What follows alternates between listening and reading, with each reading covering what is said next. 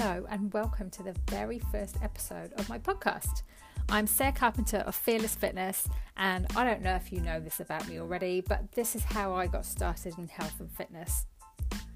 So it was about 9 years ago now, I guess, that I emigrated to New Zealand from the UK with my family. And when we lived back there, I used to own a nail and beauty salon. And that was great, but obviously we emigrated and so I had to sell it. So we came over here and I tried a few things and I got a really rather well-paying job in a sales role, but I totally hated it. So after a while I ditched that and I thought, well shit, I need to do something now. So I thought maybe I'll open a similar business to the one that I sold in the UK. So I looked about and I thought, yeah, a nail salon, great. So I found a little salon that was for sale, and unfortunately the lady that I bought it from didn't tell her clients that she'd sold it. And on the very first day, I'd been in there and it was all clean and tidy and new, and I was happy, and I saw a couple of clients. And then a woman walked through the door and she looked at me and said, "Who the fuck are you?" And right then it was like my world came crashing down and I knew that I'd made a massive mistake. I just wanted to have a cool little business making pretty nails.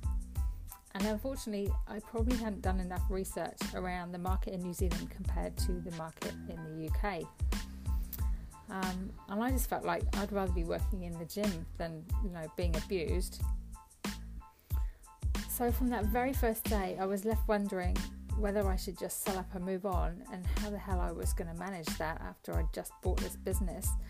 So I was sucking it up and I would go into work and it was fine, it was okay, but something just nagging in the back of my mind, It just didn't feel right. But I kept going and I thought, well, if nothing else, I'll build the business up and sell it. I don't really know what I thought I was going to do at that point, but I knew that I didn't want to stay in that business, which was a shame because I felt terrible, because I always thought that making pretty nails was cool, but actually now I realised that I was totally over it.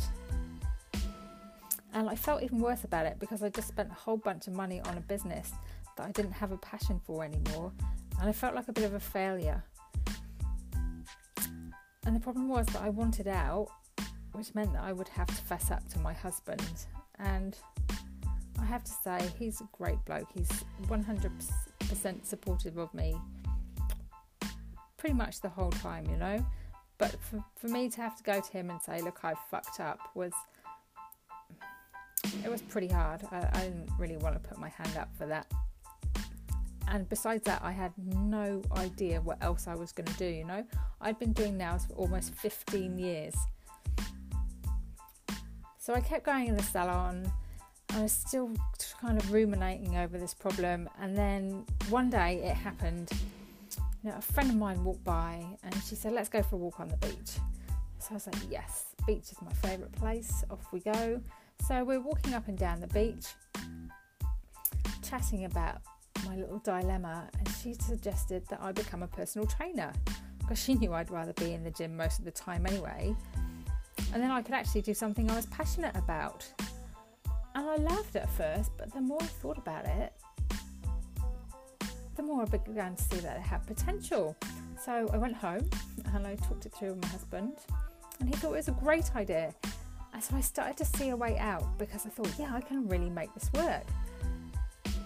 And then I also thought, fuck it, it's never too late to try something new, right? So did a little bit of research, probably more than I did when I bought the salon, to be fair. And I found a great course at uni, and so I signed up for it. And as soon as I did that, I just felt like there was a weight that had been lifted. I felt like I had a plan for the future, and it was exciting and new. And suddenly I was just not stuck anymore, and I knew what I wanted. And it also dawned on me then that I could help others to feel really awesome too. And that started to get me really excited and energised. So the plan was to go to uni, commit 100% and pass my PT certificate. So I studied my butt off whilst also trying to build up the salon for resale.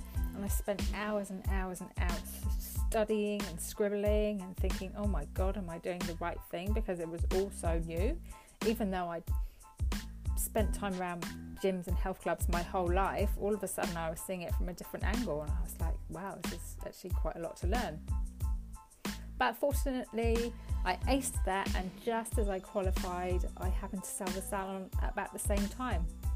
So that was great. And then shortly after that, I started working in New Zealand's biggest gym.